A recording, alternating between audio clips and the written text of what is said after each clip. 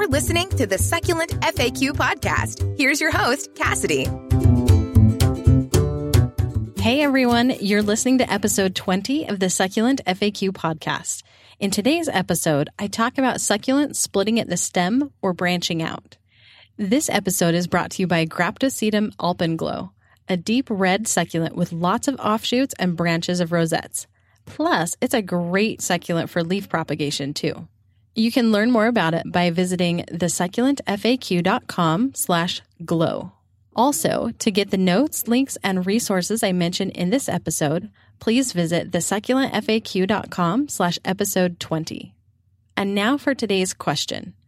Our question today comes from Joanne. After looking at the photo, is it unusual for a succulent to split from the main stem? I bought this from a big box store in June, and it hasn't grown much, but always looks very healthy. It lives in a south-facing window and stays very dry for quite a while before I water it. Also, could you please ID this plant for me? Thank you. Again, to see the photo of the succulent Joanne's talking about, just go to thesucculentfaq.com/episode 20. It's not uncommon for succulents to branch out as this one is done. And in fact, many succulents regularly put off new branches and offshoots. Some succulents do this more than others, so sometimes it's helpful to look up photos of the succulent you own.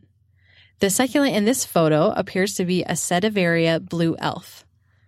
Sedivarias are great at putting off new growth and branches, so it's completely normal for yours to be doing this.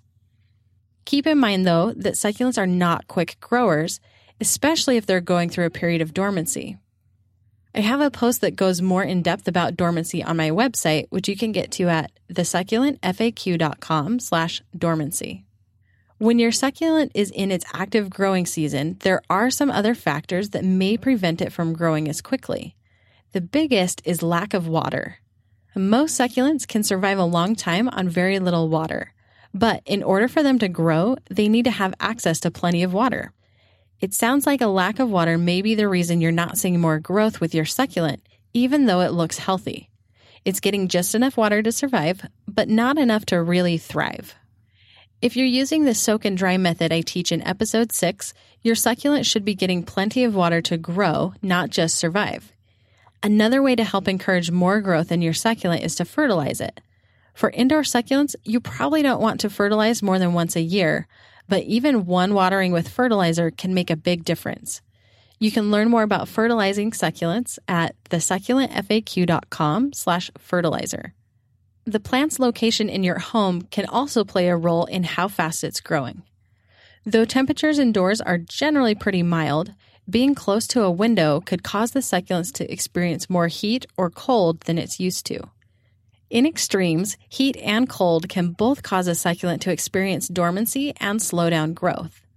Again, to learn more about dormancy, visit thesucculentfaq.com/dormancy. Since your succulent's in a south-facing window, it's probably getting sunlight most of the day. However, that might not mean it's getting enough light. Sometimes succulents grown indoors, even in a window that gets bright sunlight all day, still won't get enough to keep them growing the way they should. If you increase the water or fertilize and your succulent begins growing more quickly, you might notice it begin to stretch. This is due to lack of sunlight. You may need to supplement with a grow light or see if you can move it to an area where it gets more sun. Sometimes it's ideal for succulents to grow more slowly indoors because they aren't as likely to stretch or lose their shape. If you're wanting to really learn how to help your succulents thrive, check out my course, Successfully Growing Succulents. I walk you through the core needs of succulents and help you adapt them to wherever you live in the world. All the videos are in an easy-to-follow, step-by-step format so you don't get lost or overwhelmed.